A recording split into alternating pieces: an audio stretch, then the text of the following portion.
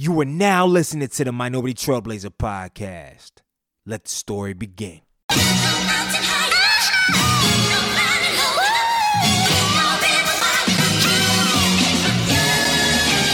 One time for the lovers, two times for the ladies, three times for the brothers, four times for the babies. Do you love her? Do you love her? Do you love her? Do you love her? Do you love her? Do you love her? Do you love her? Do you love her? Do you love her? Do you love her? Do you love her? Do you love her? Do you love her? Do you love her? One time for the lovers, two times for the ladies, three times for the brothers, four times for the babies. Do you love her? Do you love her? Do you love her? Do you love her? Do you love her? Do you love her? Do you love her? Do you love her? Do you love her? Do you love her? Do you love her? Do you love her? Do you love her? Do you love her? Do you love her? Do you love her? Brown skin, love her brown skin, love her brown. Brown skin, love her brown skin, love her brown. She my brown skin, love her brown skin, love her brown. She my brown skin, love her brown skin. Hold me down. Welcome to the Minority Trailblazer podcast, and I'm your host, Greg Ehill, the culture change agent. On this show, we interview young, successful minorities in a variety of fields to educate, empower, and inspire our current and future generations. Yep, that's correct. All right, cool. So without further ado, I would like to introduce Chris Colbert to the Minority Trailblazer podcast. Man, welcome to the show. Thank you, man. This is going to be a good one. I'm excited. I'm ready to go. I appreciate that intro. Man, I got to get you on that voicemail. Yeah. So let's jump right into it, man. Let's start the show off with a quote or mantra that you live by, and then share a story about how you apply that quote or mantra to your everyday life. So, I'm going to mess it up because I'm horrible at remembering the exact words of things. But the gist is, from the great Maya Angelou, people don't remember what you've done for them. They will remember how you made them feel. Mm-hmm. And, I try to live my life that way. It's all about, how can I impact people's life and not necessarily do things for them, but to make them feel like they're empowered to do something themselves, where they feel like they have something within them. And so, we do the same thing when it comes to our programming side of things. So I like to say that we operate with creating content that reaches you emotionally. It reaches you in a way that, makes you feel like you are part of the content. You are a fly on the wall, or you're actually in the room and something's happening. And so, I very much try to apply that in my personal life, but also in my business life. How can we make people feel like we touched them emotionally and made them realize who they can be or who they already are? So what's the last experience that you have actualized that, like specific? Well, specific, honestly, it's this new project we're working on right now. It's called Say Their Name, all around unarmed Black people being killed by police and in stand your ground situations. And I literally went around the country on like a 3-week road trip where I sat in, and actually we started this back in 2019. But I recently, here in June, July of 2020, went out and did this road trip. And in all those experiences, sitting in these people's living rooms and having them tell these personal experiences, to get them to tell those personal experiences, you first have to give up yourself emotionally and let them understand where you're coming from. And so, I think that's where I've been able to apply that in something that we're currently working on, where I can make people feel comfortable to talk about things that they haven't said to other media, or haven't said to even their own family. We literally have some of those where people are like, hey, I haven't even told my own family this, but this is what I experienced, or this is what I want to be able to express because you've made me feel comfortable on this platform, that I can say these things. And to do that, you yourself have to be kind of emotionally vulnerable. And so, yeah, Maya Angelou, she has many powerful quotes, many powerful messages, and that's one I definitely take to heart. I love that, man. So let's start off like this. Before we get to kind of do a deep dive into who you are, and then give context to, hey, what your company does, but also B, your current project and the significance of it in the culture. Can you give us one word to describe last week and share with our audience why you chose to describe that word? One word to describe last week.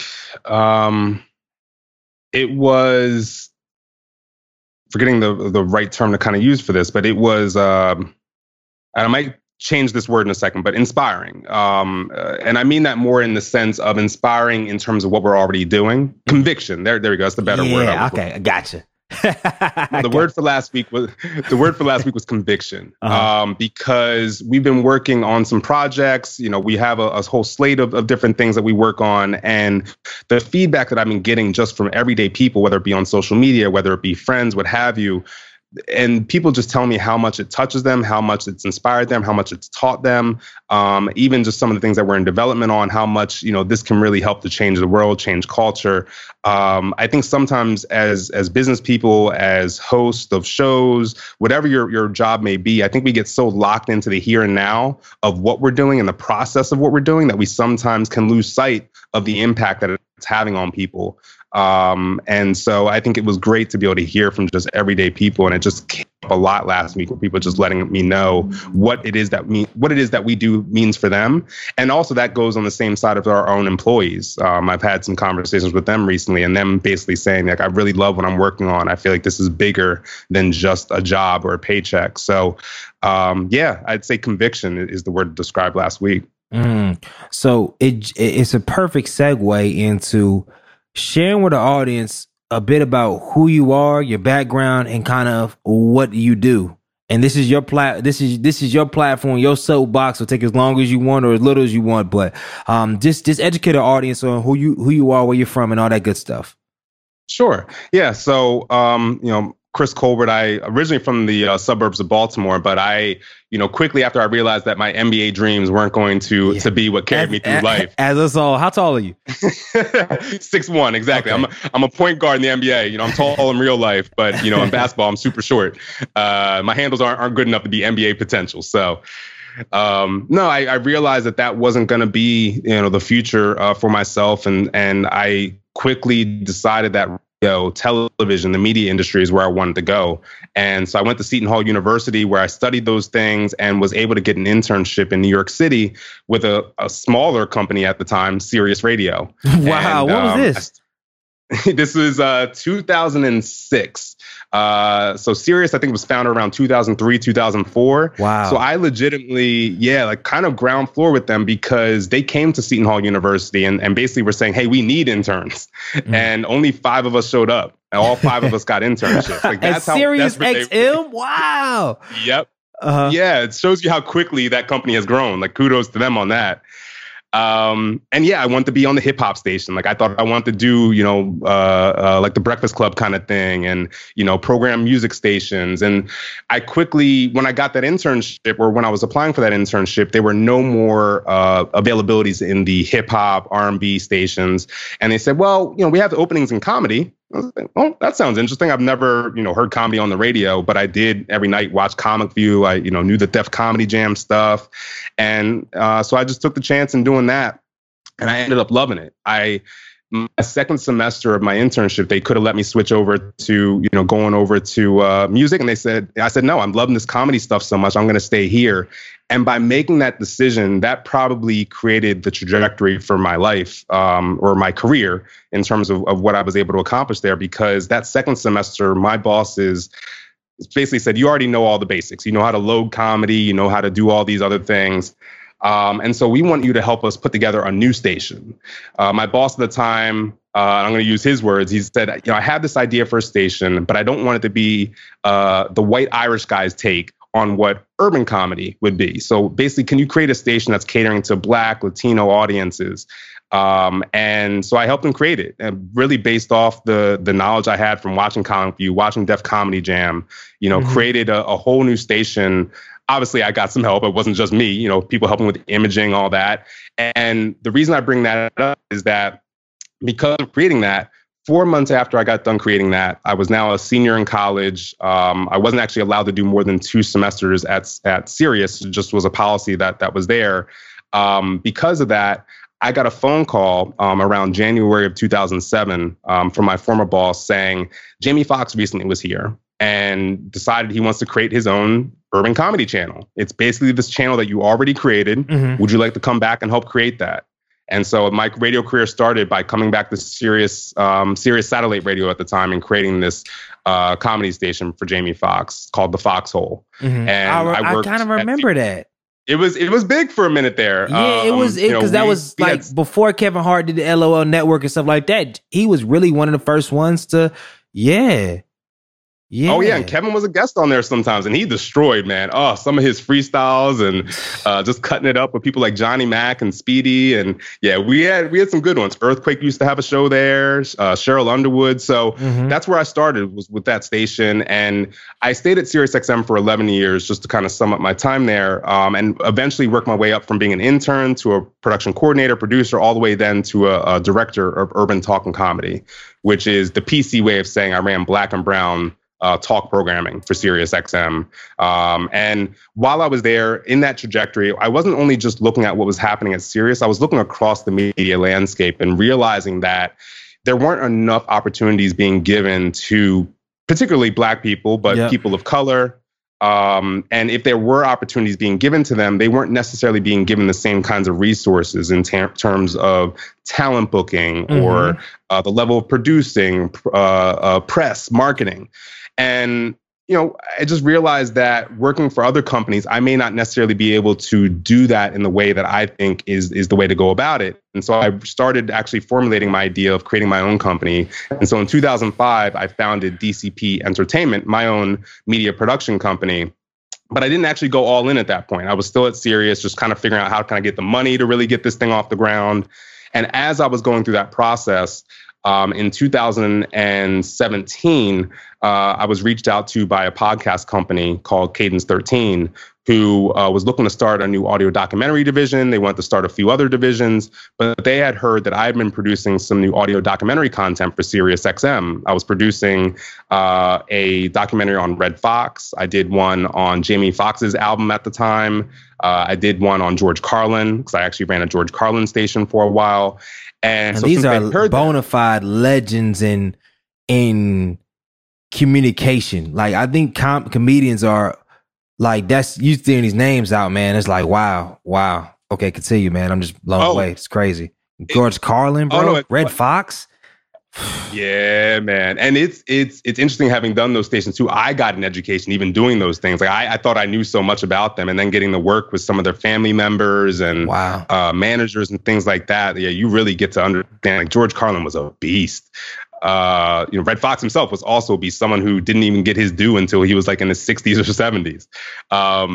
But anyway, doing those projects gave me exposure, or exposed these other companies to, oh, this guy is more than what he's currently doing. And so they brought me in and hired me away from Sirius to start running their audio documentary department. And my stipulation with going there was, I'm not looking to just move to another company. My ultimate goal at this point is to own my own company, because I have a way that I want to go about media. And so I was upfront with them that if I come here, I'm going to be working on my company on the side at this. And I struck out in terms of going out on my own, because at that same time I had people like Joy Reid that we were talking with and trying to help her with her podcast. I had some other kind of celebrity type people who were reaching out saying, hey, I heard you left SiriusXM. Now we can really work together. And so that just gave me that extra push that, hey, you have the network, you have the skills. You need to go out on your own and start really forging your own path and stop, putting money into the pockets of all these other companies. Let's do it for yourself and do it with the responsibility that you think you need to impart when it comes to these communities you're trying to reach. So that was kind of my trajectory for where I am now with DCP Entertainment, where we produce and distribute podcast and video production content, all with this umbrella of what we call underrepresented communities and conversations. So people of color, women, the LGBTQ plus community, people with disability, talking on things like mental health. And so, yeah, that's where we're coming from things. And we do it with no filter. We're not going to censor our hosts. We want to make sure that they're reaching the audiences that they want to reach. And we help them to figure out the best ways to do that. Man, that's huge, man. So one, where did you get the capital to this all bootstrapped to start on this journey with it? So we actually went out to investors. We, I luckily, because of the network that I was able to get at Sirius, but also because of my mother also was an entrepreneur. She was a IT consultant in the computer field, and some of her connections in business, some of my connections that I got at Sirius allowed us to be able to go out to investors. So we did actually do like a a seed round of funding to get the company off the ground, because I really want to jump right out with some big names, and to be able to do that, you need to have some capital to be able to get the kind of resources to support them. So let's take the interview like this. The first part, let's talk just about the auspice of a media company and some of the underlings of creating content and what it looks like. And because you have a plethora of experience at the highest level, SiriusXM, it really don't get no higher as far as radio and developing content. Then the second part, I really want to speak specifically into the new series that you're developing, and kind of look about the release date and the impact and the inspiration behind that. I mean, we know what the inspiration is, but to why yours will be different, because there's a lot of content you're creating out there on that. So hitting that. And then lastly, I just want to talk about the future of the media and the content space. Are you cool with that? Oh, it sounds great. So let's jump right into, because media, this has always been my space. I jumped into podcasting in 2013. One of the first, in the space of educate, social, community type based, and primarily people, that's when, before black people even knew what a podcast was. They weren't really clicking on it. They it was just a siloed small community. You say, hey, listen to my podcast. They're like, so where is it at? I'm like, bro, it's the big purple icon on your iPhone, or it's this. And they're like, bro, I don't know what it is. And we were able to kind of come into this space and to see what you've done from a 11-year perspective, man. So this, if you could, and this is going to be a lot of ground to cover. But 11 years at SiriusXM, man. A lot of people come into these space and people want to skip over a lot of stuff and then go to creating their own content, which is cool. But tell us kind of some of the things that you learned that's been most beneficial in your development as a leader, as a content creator, as a man, getting those first 11 years under your belt, working at from the ground level, working at SiriusXM. Yeah, honestly, it was very valuable. I know for some people, they just go right out and create their own business. For me, it was really important to learn how to do radio. And sometimes that means making those mistakes. And it's nice to make those mistakes on someone else's dime. Yeah. Trust me. Trust me. Trust me. Honestly, I learned how to be a good manager. I think, that was probably one of the best things I learned there, because I had such great managers there myself. And I think, the managers that were great for me may not have been great for everybody else, but they were good for my personality. They understood how to give me the ball and then get out of the way. They tell me these are your parameters, and, this is your goal, and now go meet that. And so I learned how to not overmanage your team, and, give them the freedom while also giving them the mission.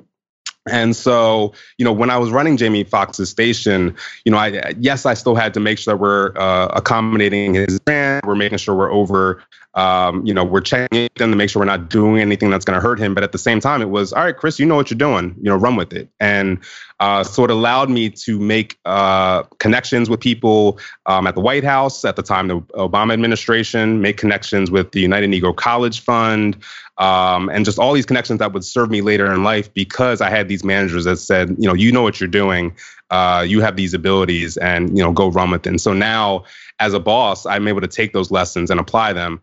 On the flip side of actually, you learn from the bad things too. I had some managers that I did have over that tenure that were the exact opposite. They were awful bosses. They were micromanagers. They would call you at 2, 3 in the morning and make an emergency out of something that wasn't an emergency. I actually once got fake fired in the middle of a show because that person was trying to get me fired, and they wanted me to just walk out of the studio so they could then say, well, see, I told you don't want to work with this person.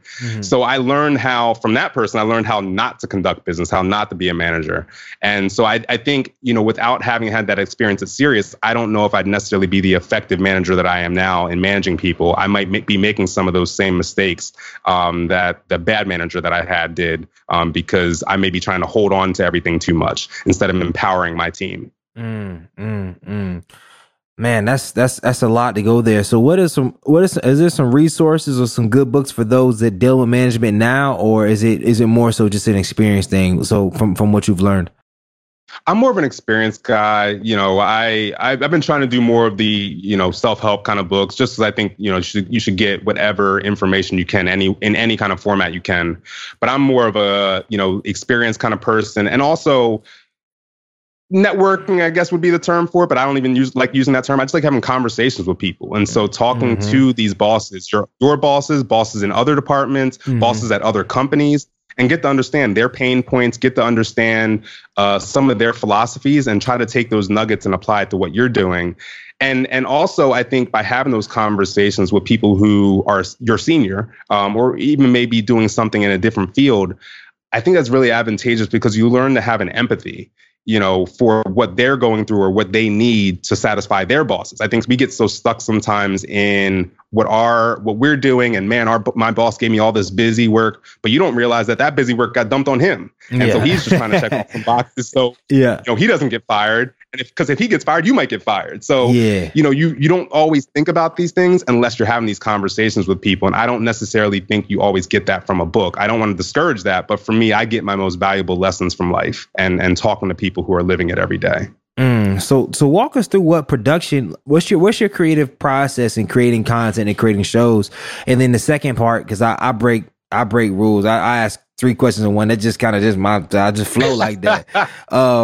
The second part of it is work us through, like, what does it look like creating content for some of the biggest names in industry, and scoping that out. So one, the creative side of it. So what do you like? All right, you're here. Create content, create a show.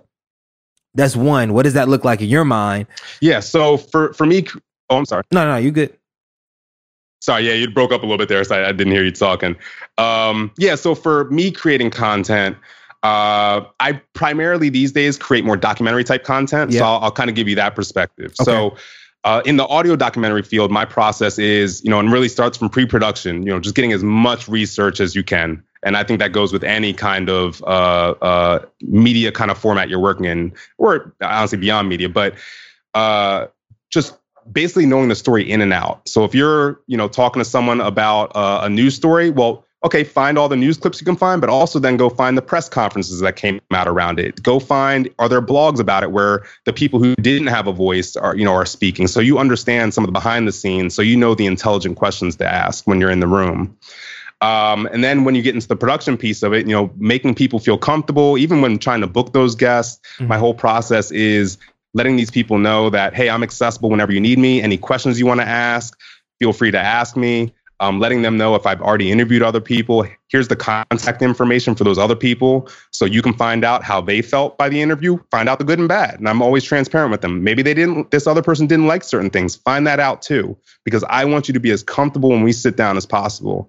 So that's kind of my pre-production kind of phase. Into the production, it's having a conversation. I like to lead off every interview we do, getting to know that person, even if that's not going to, be in the episode.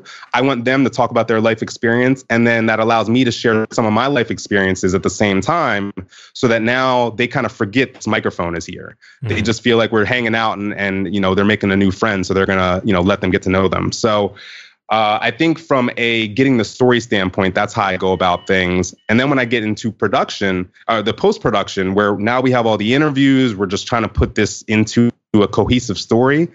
I like to basically shut off the world.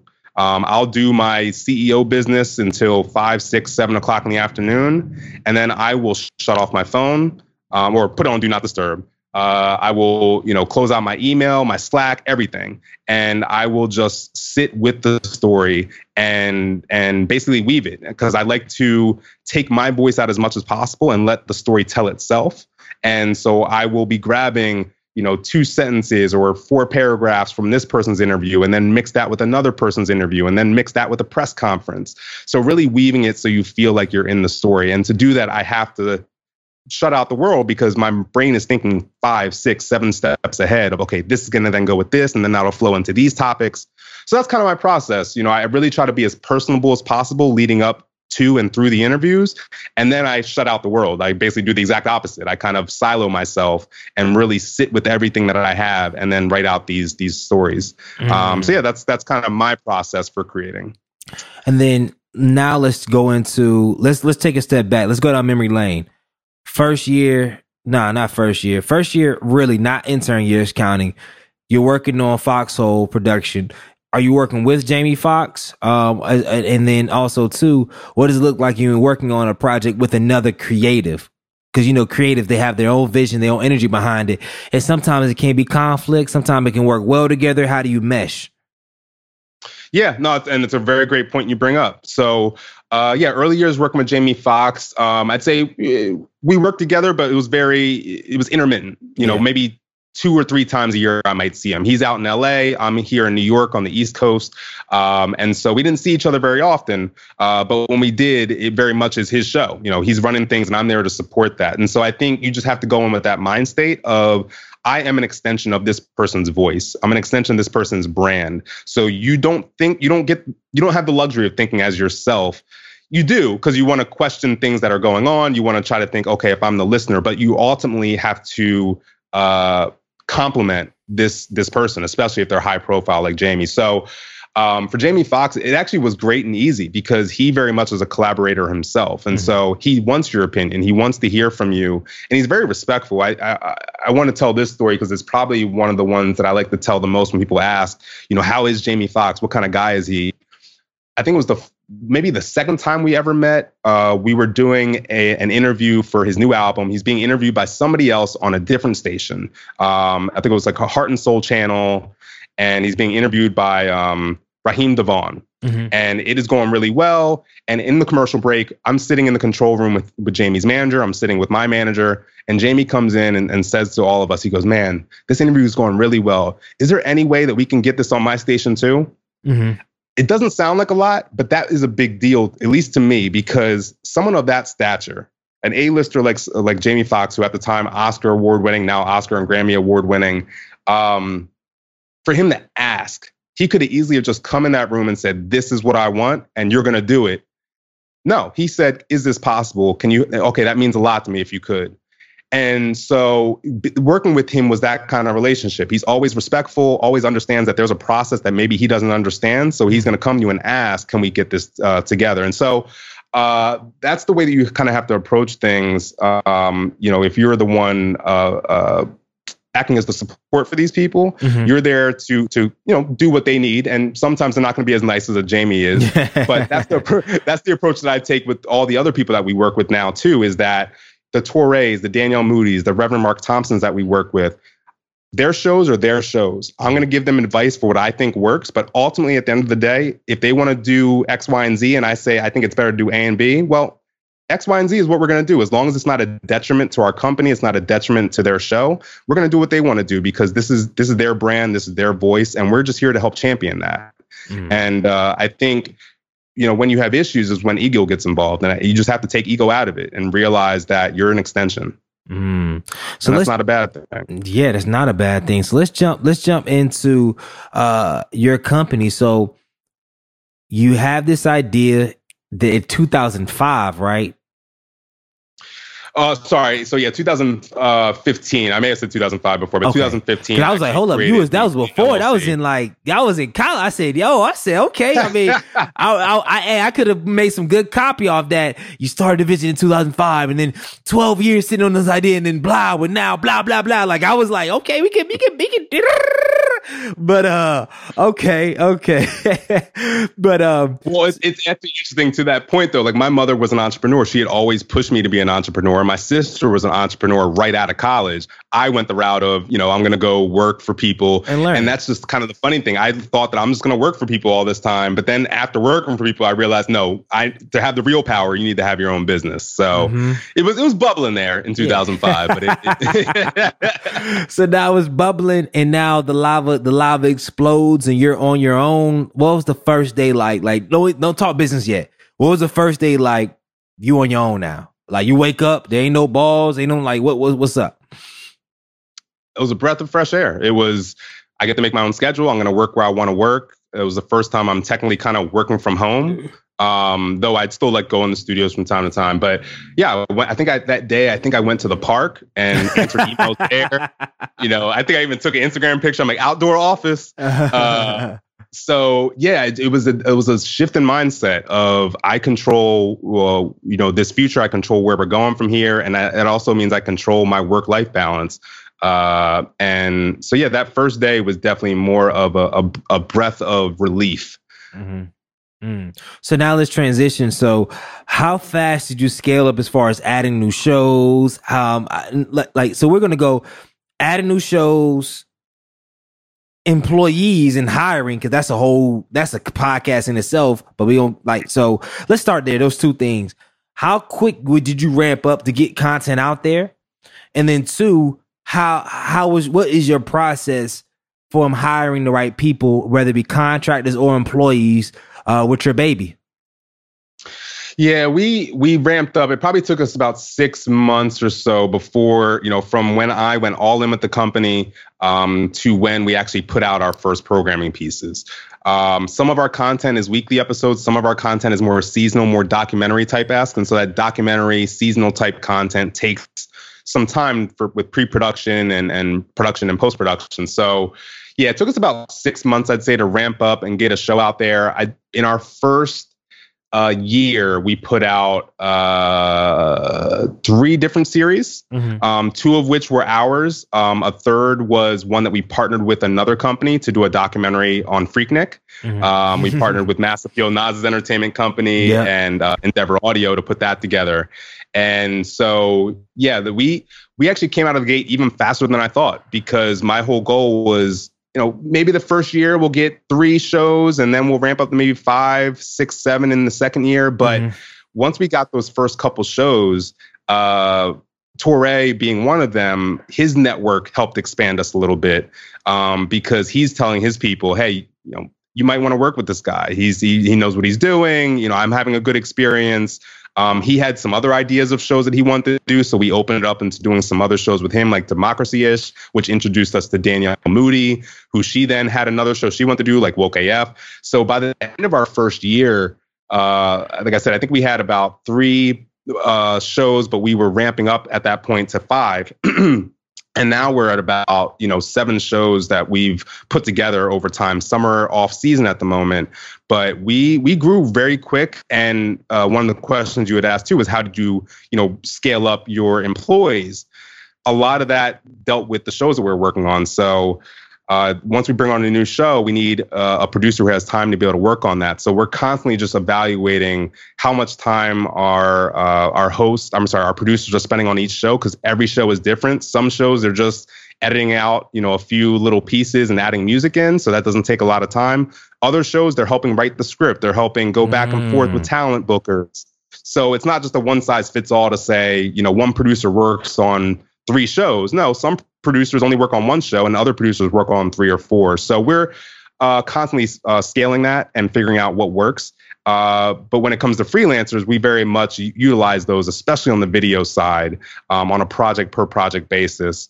And we do try our best to go with people that are 2 degrees or even 3 degrees of separation, because we want to know, do these people believe in the mission of what we're doing, and not just them in an interview and saying, I believe in it. No, I want to talk to people who know them to say that, oh, no, these people have been looking for a project like this, or they've worked on some other projects and I saw the passion that they had going into it. So, ultimately, we may be missing some of the best talent out there in terms of our staff, but we have some super talented people who are very invested in what we do. And I'd prefer that than, having somebody who's a Peabody Award winner who doesn't necessarily have the same passion behind the kind of projects we're doing. So yeah, we try our best to utilize the marketplace that's out there, but using our connections to find the right people who fit our culture. Man, that's powerful. So now, what is your role now? All right. So you got producers. You started off producing, and you have producers. You have people that book talent, like all this stuff. Like, what is your role within your company? And I think sometimes I miss asking that question to people. Like, some of them are if they're in the weeds and they're in the mix, and some of them are at a high level. And I'm like, hold up. So I go through the whole podcast. Like, so what do you do now? Like, hold up. You did, like, yo, you like what do you do? I'm somewhere in the transitional period, to be honest. Like you said, early on, definitely very much in the weeds. I'm a big believer in you have to set the tone for your company. So I believe in doing all the jobs that your team's going to eventually do. And I also think that's just good because you understand how much time goes into those things. So you're not asking for impossible tasks. Like, I need this tomorrow. No, Chris, that takes a week. So early on, very much in the weeds. Now I'm further stepping back into more the bird's eye view, helping make sure that everybody's on the communications that they need to be on, making sure our press team knows what the content team is working on, our talent bookers are getting the information that they need from the producers. So I'm very much more in kind of the bird's eye view and trying to get myself to that bird's eye view of managing all the pieces and making sure they work cohesively together. But because of the current project we're working on with Say Their Name, one where I'm co-hosting with our chief content officer, that has made both of us be a little bit more in the weeds now of actually going out, doing interviews, writing scripts. And so right now I'm basically working two jobs where, basically from like 8 a.m. till maybe 7 p.m., I'm working my CEO job where I'm that top line, managing everybody. Then at 7 p.m. to like midnight or 7 p.m. to 1 a.m., that's when I'm a producer. And so after this project comes out, I'll relieve myself of my producer duties a bit and go back to just being CEO and getting some more time to sleep. So on that, so one question, there's two questions, then we're going to go to your current projects. I'm excited. I really want to talk more about that. One, how is the contract set up? Not specifically numbers wise, but is it set up with the host? Do you actually book and you pay the host to do certain content? Is it seasonal? Is it a lot of nuance to that? And that's just because we've dabbled in last year adding more shows, but I was like, I had some meetings set up with some people that unfortunately they fell through. So I'm always trying to get context from other creatives at the highest level. Is it like what is the win for the host? Yeah, so we're different from definitely different from the major companies because we have investors, we don't have the money to be giving people all this upfront money to do the show with us. My model is we're different from all those companies because we also aren't going to censor you. So hey, you can come here and produce your podcast. You're going to still own the name of your show. If we're doing video content, then yes, we need to kind of have conversations on who owns that because there's a lot of money that goes behind the video content. But especially on the podcast side of things, we're a partner. You're bringing your IP, you're bringing your own ideas, you're bringing a lot of times your own network to the table. We're bringing our producers, we're bringing the money to help produce this, the studios, all that. And so then we just decide, okay, you're bringing X, Y, and Z, we're bringing A, B, C. So that then allows us to split the revenue in any kind of way. So we do revenue shares with our hosts, and it allows us not only the freedom to get some talent that we probably wouldn't be able to pay for out of pocket, but it also allows us the ability to both be very much invested in the promotion of that content. Yeah. So these people have their own social media platforms. And so their windfall is tied into them promoting this content. Whereas if they're getting, say $1 million right out the gate, I'm sure they're still going to promote, but probably not in the same. Because celebrities, type of, it's just it in the game. We know the game, man. When you once you get the money, man, hey, you just better pray. Because when the bread is there, like, yo, the game, man. Like, it is what it is. You get it, like, you give a rapper all the front money. Oh, they gonna blow that. Majority of them, they gonna blow that. They don't care. Like, it's a savage. You probably seen the great and the bad, which we're not going to cover, but it's a real industry out here. And if they have no skin in the game, it's life. If nobody has any skin in the game, you better ask God, because you don't know what's gonna happen. You don't know what. You'll produce all that content and you won't get no shit, no post or no nothing. And you be like, bro, I see you on live. Yep. Like, you just do it live. Like, for real, you act like you ain't got a podcast. But when there's so I get it. I get it. So where did y'all revenue come from though?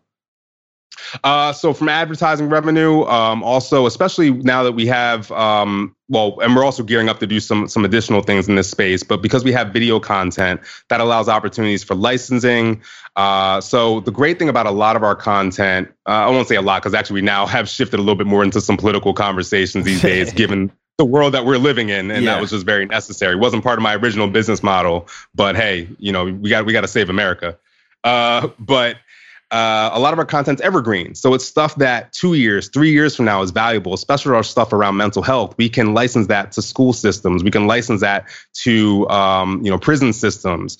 So there's ways that we are monetizing and in the future are looking at monetizing our content. So yeah, it's a little bit of ad revenue mixed with licensing and also some of these brand partnerships like we did with Freaknik, where we get brought in as a production house to help create content with other people who may be distributing. Man, that's huge, man. And so now let's go into the new project that you're working on.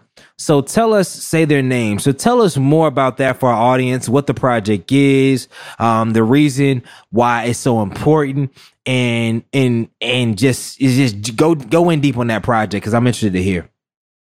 Yeah, so that's one where myself, also our chief content officer, Adele Coleman, both of us actually had this idea years ago. Mm-hmm. And it's just beautiful that we, come together. We're working together here at DCP. And the project itself, Say Their Name, is all about unarmed Black people who've been killed by police or in stand your ground states. Mm-hmm. And it works on a few different levels. The first being a memorialization of who these people are, who they were, what was their aspirations? What were their hobbies? What was their life trajectory before it was snatched away? Mm-hmm. What was their family like? What's that community like? I think that gets lost in these conversations. We're right now living through another one and it's just, again and again. And so, with Jacob Blake is the latest one we're hearing. But unfortunately, probably a week from now or 2 weeks or next month, we're probably going to hear another one. And in all these cases, we jump from one name to the next and we never get to know that person. So I very much wanted to, and Adele, we very much wanted to make sure that we got the stories out about these people mm-hmm. and doing so through the words of their family, their loved ones, the people who knew them best, not the media who is just taking the police narrative of who they were. No, we want to know from the people who raised them. So that's piece number one. Piece number two involved in this series is what is the ongoing effects on these families, on these communities? What happens after the hashtags stop? What happens after the cameras go away? These people, these families, some of them we've highlighted have been fighting for 25 plus years. Some have only been fighting for 2 years, but mm-hmm. they still have very much a battle they're going to be fighting for the next 10 years. Mm-hmm. What is the financial burden on these families? Some of these families have sold their homes to take cases all the way to the Supreme Court.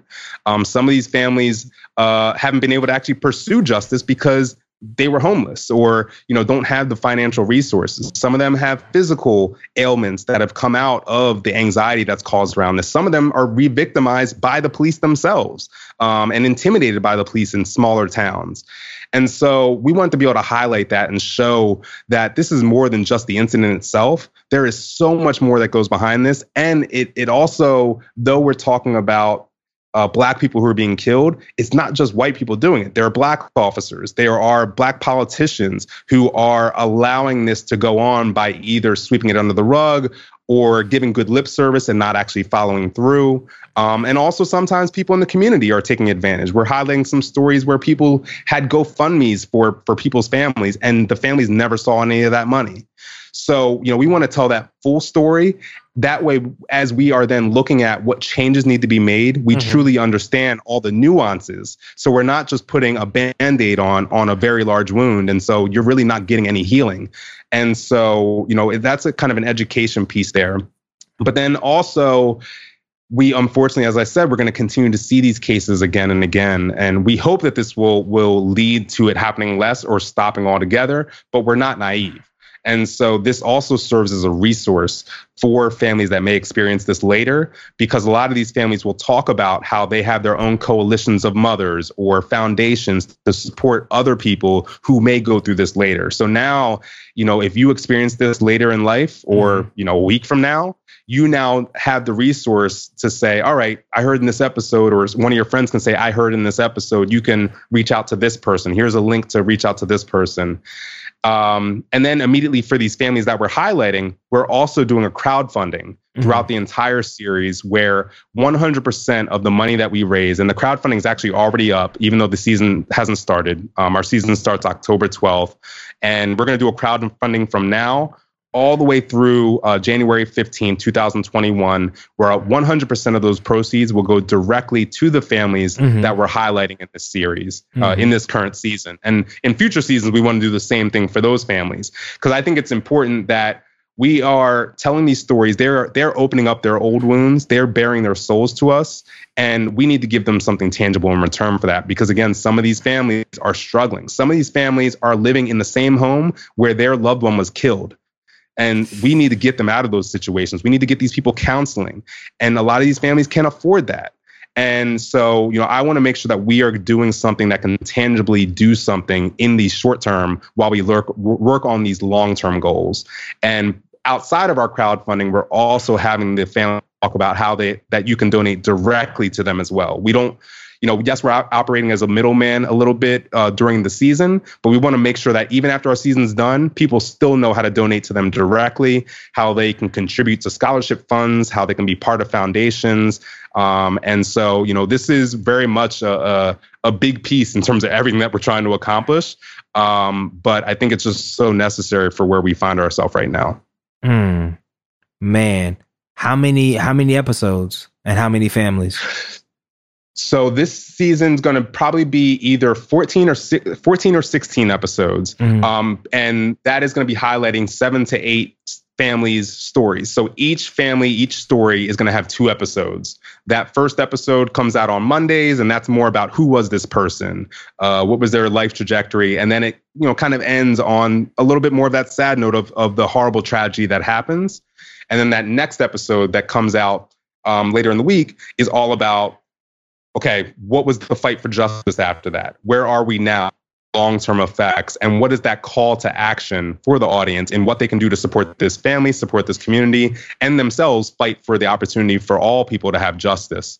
And so, we kind of separate those 2 pieces on that. So every family gets 2 episodes. October 12th through about mid-December is the length of when this series will run, or at least this first season of this series. So you said that's six families?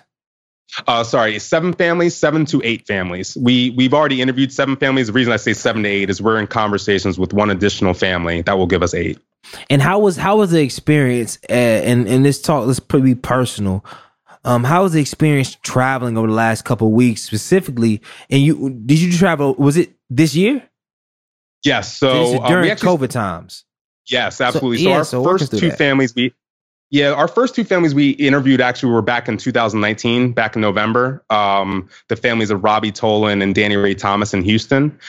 But outside of those, every other interview has been done during this pandemic. We went on the road between June and July, just as cases were spiking back up in Florida. We got to Tallahassee, Florida, as cases were hitting like 9,500 new cases a day.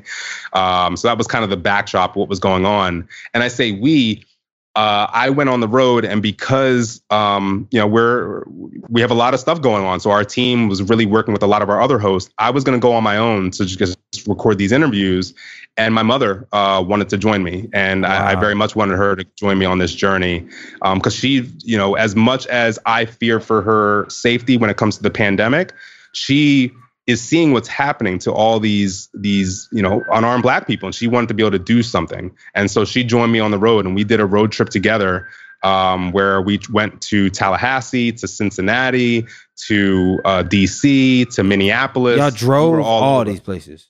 Drove to Minneapolis. Yeah. Yes, sir. Oh my goodness, from DC and all these other so man. Was it a 2-camera, 3-camera shoot? Did you stage and set it up all yourself, or did you hire local contractors? I'll let this siren go past real quick. Yeah, apologies there. We did everything ourselves. Yeah. Okay. For cool. real? Yeah, we did everything ourselves. So this was audio only documentary. So that made it a little bit easier. Yeah, the Zoom recorder. Yeah, so we use Zoom. I'm very much in the Zoom recorders. The Zoom H6, the Zoom F4 are 2 of my favorites. And we had that. We had our microphones, our mic stands, came out there with a bunch of sanitary equipment, have our masks, have our sanitizer, all that good stuff. And we literally sat in people's living rooms and had these conversations. And a lot of them, when we were talking to the immediate families, they were 3-hour-long conversations. There was one family we talked to for 7 hours. We started maybe around 6, 7 p.m. and ended at 1, 2 in the morning. And it was just, Are you going to keep all the content? So they're obviously not everything's going to make the episode themselves because we, don't want to have a 7-hour long episode. So there's some stuff that hits the cutting room floor, but we're probably going to put out some additional bonus material of stuff that, okay, it didn't fit in the narrative, but we want to make sure you get this information. So there's very much additional content that we're going to put out via social media, put out in our feed. But the stories themselves, I want them to be a personal experience for the audience where they feel like they can truly, I'll take truly out of it, that they can somewhat understand what these families are going through. We can't truly understand until we've been through it. But by listening to their words and having them speak and having, say the mother's conversation weave into the brother's conversation, weave into the lawyer talking, that experience is how we're presenting this audio so that the audience can kind of lose themselves in the story and feel like they truly understand it. So that's part of why we went audio only with this documentary, to give it that radio theater kind of feel where you can kind of close your eyes and feel like you understand what is happening. And the other reason is because a lot of these families are very weary of the press. They've had their words taken out of context in the past. Yeah. They've been vilified by the media. And just my personal feeling was that it might be tough for some of these families to speak candidly if I had a camera in their face. It's a lot easier to forget about this microphone than having all these lights and cameras on you. And it just allowed us to be a lot more nimble. Yeah, and I learned the hard way. I had to interview a guest this season, and unfortunately it's not going to air.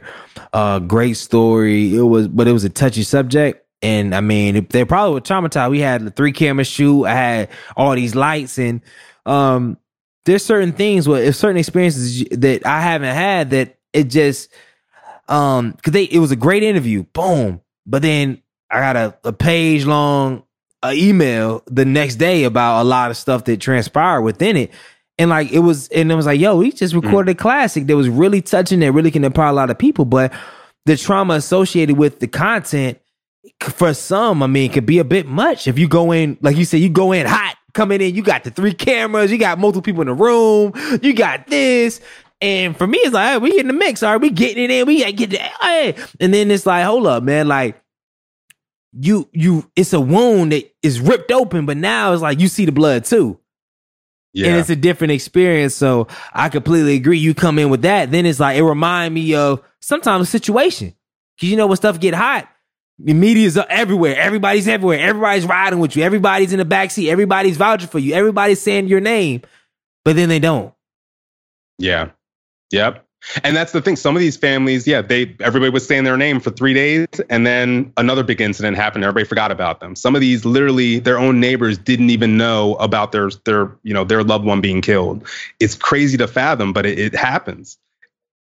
And then that's part of why I wanted to go around the country to tell these stories. I didn't want to just be like, oh, this is all New York, or this is all Florida, or this is all just one. No, this is happening everywhere. And obviously, we've only done 7, 8 different stories. We're missing a lot of them, but at least we can start somewhere. And that's the goal. The crazy thing about this all is, you think about it, before the social media era, there's thousands and tens of thousands of stories that would never get told. They never hit anything. They would just kill, and you just didn't know. The police came back and said, hey, this will happen. Okay. Yep. You cry and you go to the funeral. You don't know. Or nobody says anything. You just don't see a person. Like, that happens. And imagine the era before, because now all the bad stuff in social media, there's a lot of good to come from it. You can galvanize behind certain individuals. But before this, there was nothing. It was word of mouth. You couldn't galvanize. So I imagine those families that have been fighting, they never got a chance. Nobody say their name. So how do you unpack that? Because you said somebody was on there for 25 years. They've been fighting. I would imagine 25 years ago, like, there was no press behind it. There might have been like some on an article in a local paper, maybe. Yeah, that's the Archie Elliott story right there. That's our first episode of our series. Archie Elliott out of the DC area, PG County, Maryland. PG, shout out to PG. Yep. And he was handcuffed in the front of a police car. All he had on was jean shorts. They had already patted him down, handcuffed, hands behind his back, seatbelt on him, over his shoulders, over his lap. And the officers said that he pointed a gun at them inside their police car. And so they shot at him 22 times, hitting him 14 times. And yeah, How can someone with their hands cuffed behind their back? But this is before video. This is before, cell phone footage, body cameras, all that. And so you take that and you try to juxtapose that with what happened to George Floyd, which is heinous and obviously inexcusable. But if you had video of the Archie Elliott, maybe that would have spurred the same kind of reaction that we get out of George Floyd, because there is no explanation for that. But to your point, it didn't make national news. It took even some years for it to even make real DC and PG County news. And it's crazy to look at and to think that, hold up, we didn't pay attention to this. I was growing up in the Baltimore area at the time. And so I wasn't far from PG County. I don't remember that story. Mm-hmm. It was my aunt who reached out to me to let me know, hey, this story, you might want to look into this. And I'm like, oh my gosh, how did I miss this? But that's what we want to try to educate people on. They're missing a lot of these heinous incidences where these families have been fighting for justice. And in Archie Elliott's case, they now have one last chance to be able to get this case reopened. And so we're going to hopefully help them do that. Man. That's some heavy stuff, man. So question, as we let's shift towards the future, man, because we're running short. So what's the future of DP Entertainment, DCP Entertainment rather? Like what's the future? Where do you see it going in 2020?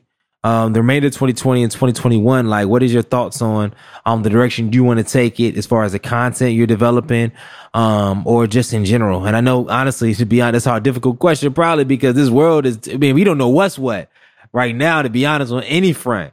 So but yeah, take your stab at it. Yeah, it's ever changing. You're absolutely right. And ever changing literally minute by minute, day by day. We started out really trying not to do much political content, and now we find ourselves with 3 political shows. So, best laid plans. But no, I think I see us, in the future continuing to try to be socially responsible, providing a platform that allows, communities to feel like they have a voice and not one that's watered down because of advertisers. We were here to make money, but ultimately the advertisers should be looking to, find shows like ours as opposed to us trying to cater ourselves to the advertisers themselves. So I very much see ourselves continuing that approach. Championing these hosts that we already have, but, looking outward towards other hosts. So right now, I kind of led off our conversation talking about the formation of the company was all around what I was seeing in the Black community and people of color. But though we have some other shows that have women-focused programming or have a host who's part of the LGBTQ plus community, I want to start expanding into those more. I don't want to just be the BET of podcasting or the BET of digital media. I very much am rooted in my community, and I want to make sure we always have something that services that. But I do want to broaden out into these other underrepresented communities, very much into the Latino space and women LGBTQ plus. So I think that's our next evolution, is starting to expand and having representation for those communities, even more so than we have now. And just watching technology and how it shifts. If down the road, all of us have augmented reality or virtual reality in our homes, then, okay, how do we pivot our conversations to service that kind of format? My goal is to make sure that whatever we're doing, we're reaching people in the way that they're ingesting their media, getting their news, getting their information, and how they're connecting with the world.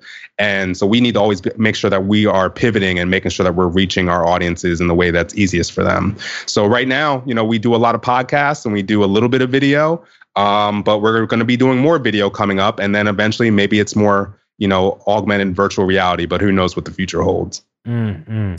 What's your biggest marketing channel to get the word out about your show? Like, how have you been able to get ears to your content?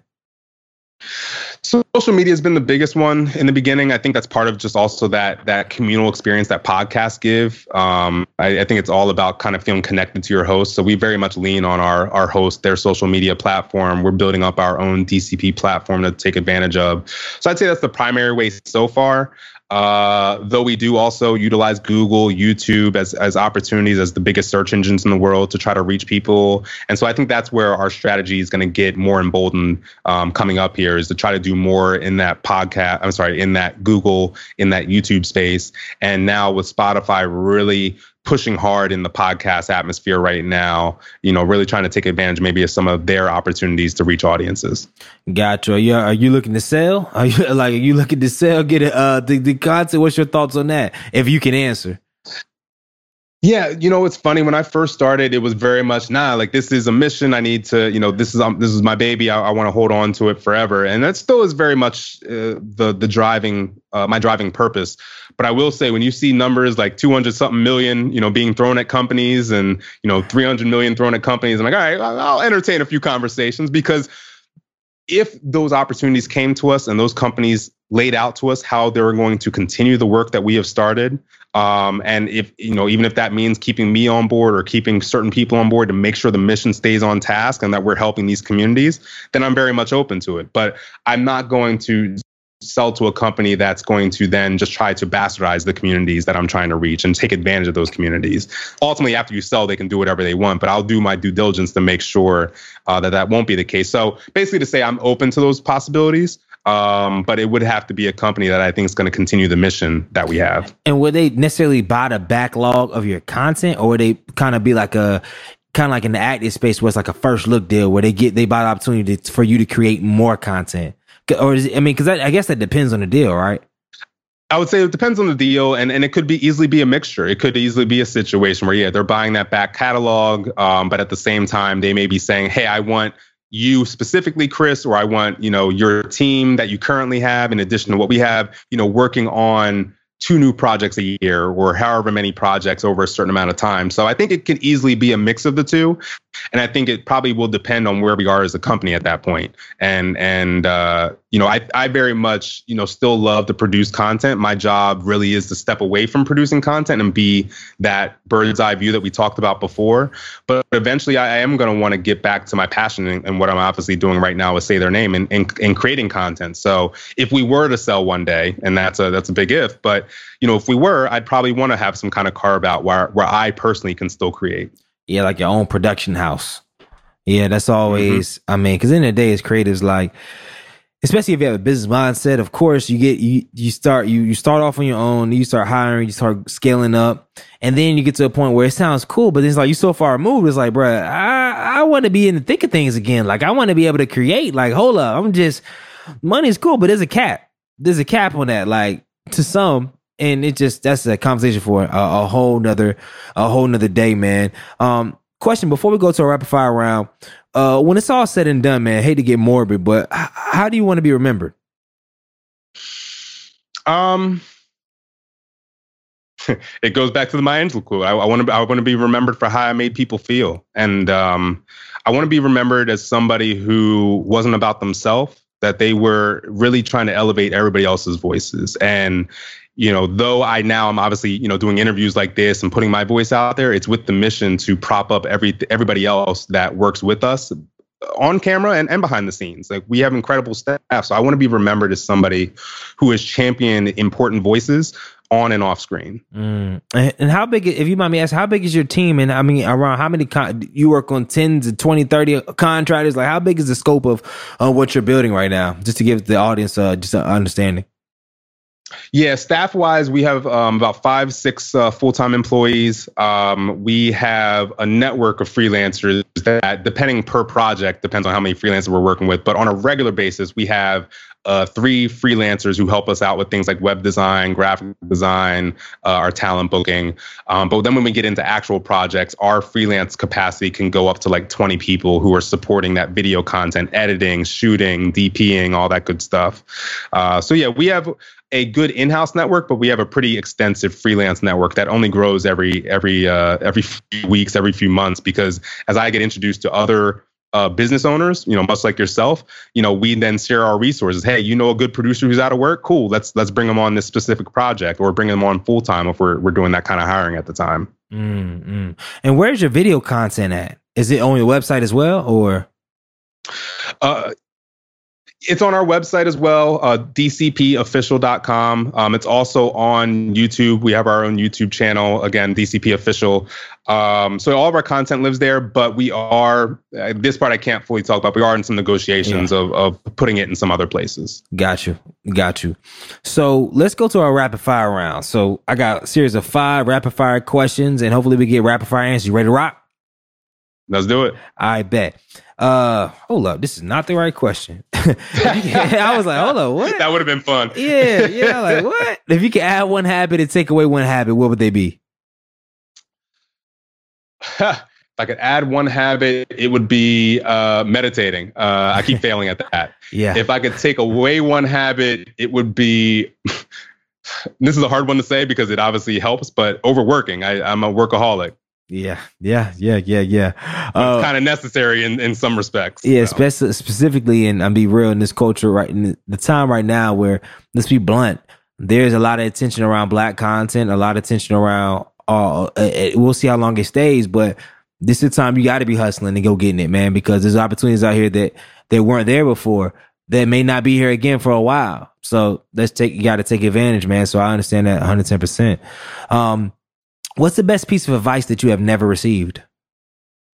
Best piece of advice you never received. Damn, I was supposed to be rapid fire, but that was a hard one. I don't know if I have an answer for that one. This advice I never received is there's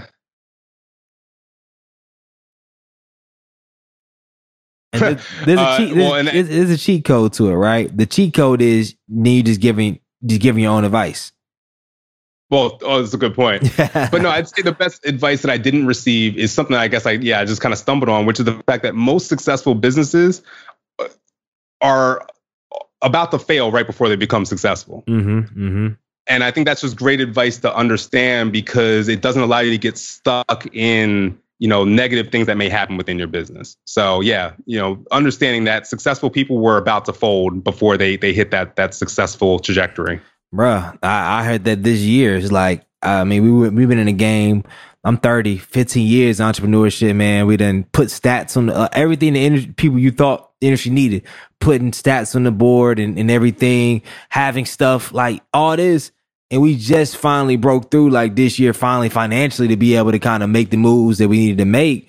And it's like, there was so many years like, man, bump it. I'm just say, golly, I got to get a regular job. I know, because if I was at a corporate company, I'd be a rock star. I know.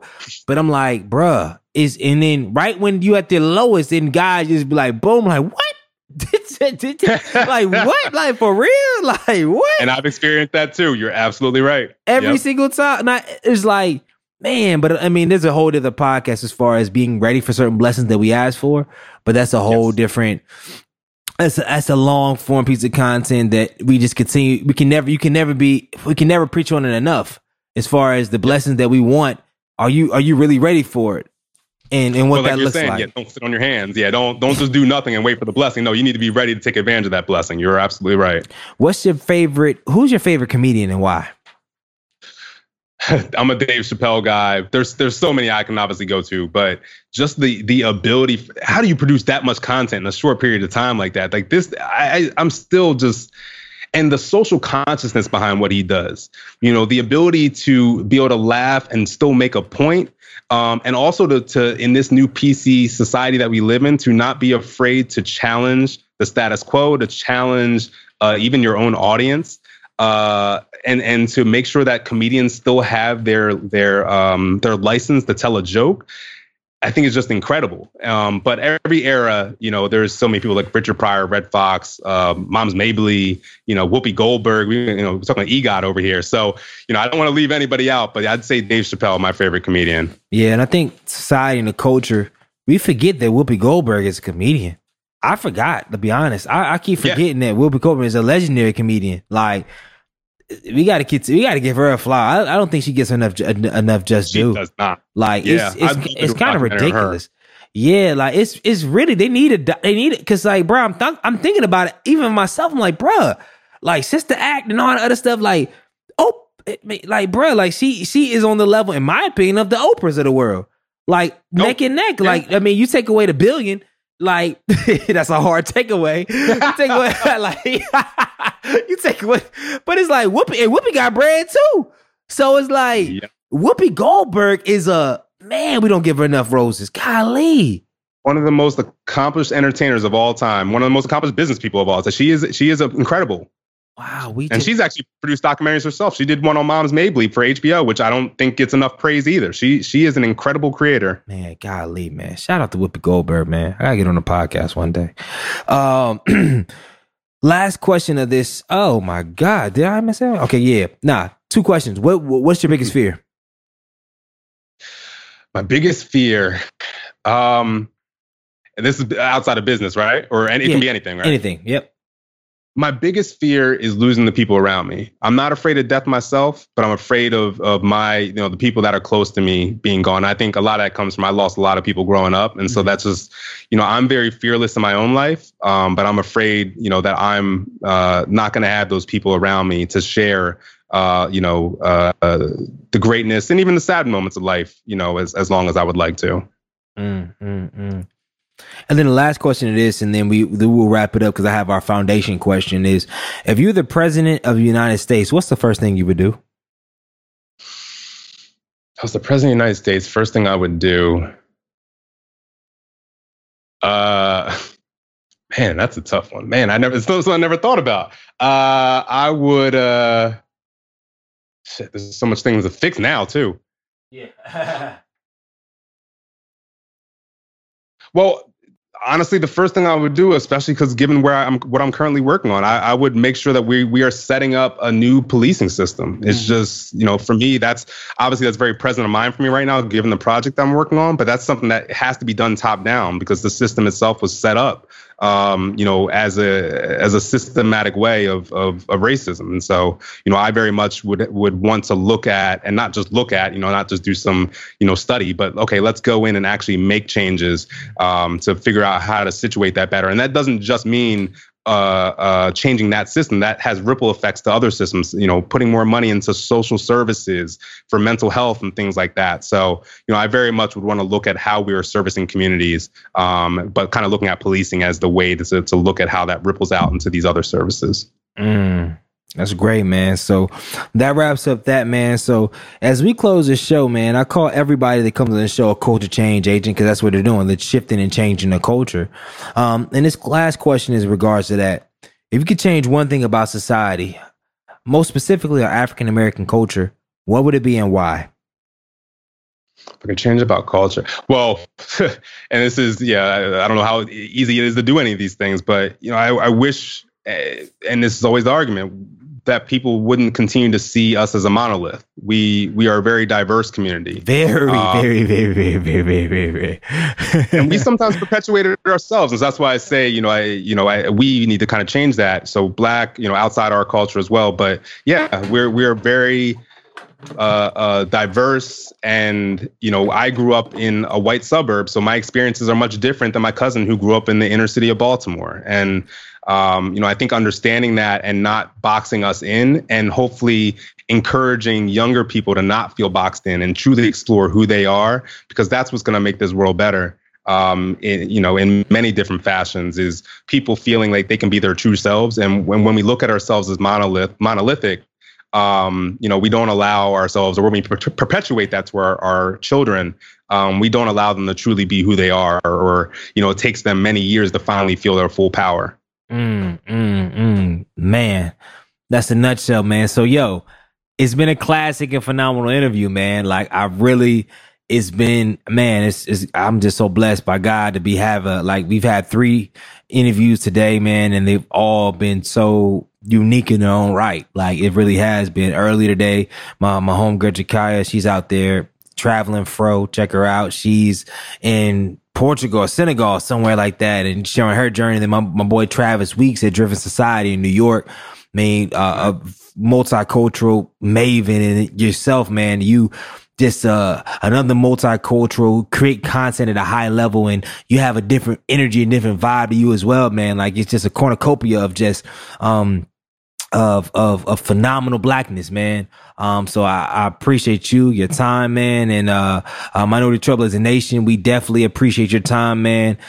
So can you share with our audience where they can find you at, get more information, reach out if they want to contact, etc.? Like, are you hiring hosts and all that stuff? Like, this is your time to really just share all that good stuff.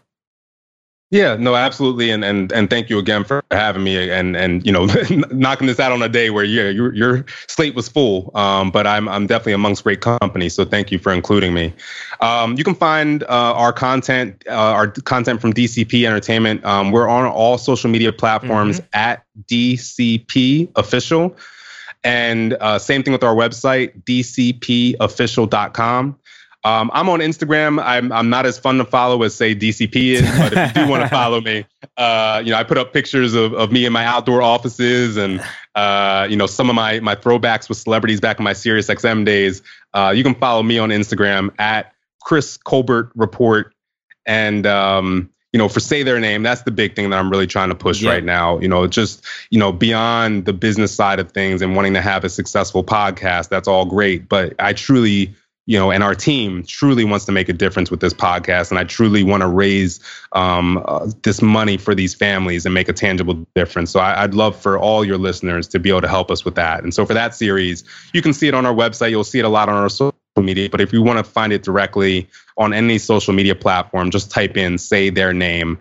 There's no S on that. There's another show that has an S on it. But yeah, Say Their Name. And it's also on our website, dcpofficial.com/say their name. Yep, and we'll make sure that this show goes out around the time of the debut to kind of kick it off and help out with that.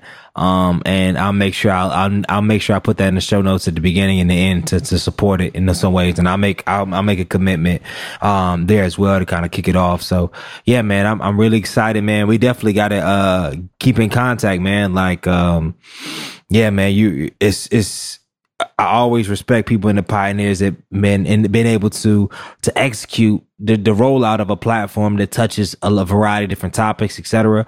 At a high level, man. And that's huge, man. So, yeah, bro, like there's a lot to be learned from you. And I appreciate that. And if there's any way that I can add value, hold on, let me hit this stuff. Oh, forgot to say. Let's close it out. Minority Trouble is in Nature. Remember. One thing and one thing only. Two things. Make sure you leave a review. 5-star only. If it's 4-star, send me an email and I will quickly delete the email because I don't read that feedback. I'm playing. You can send that to me. And number two, make sure you changing the freaking culture. Good night.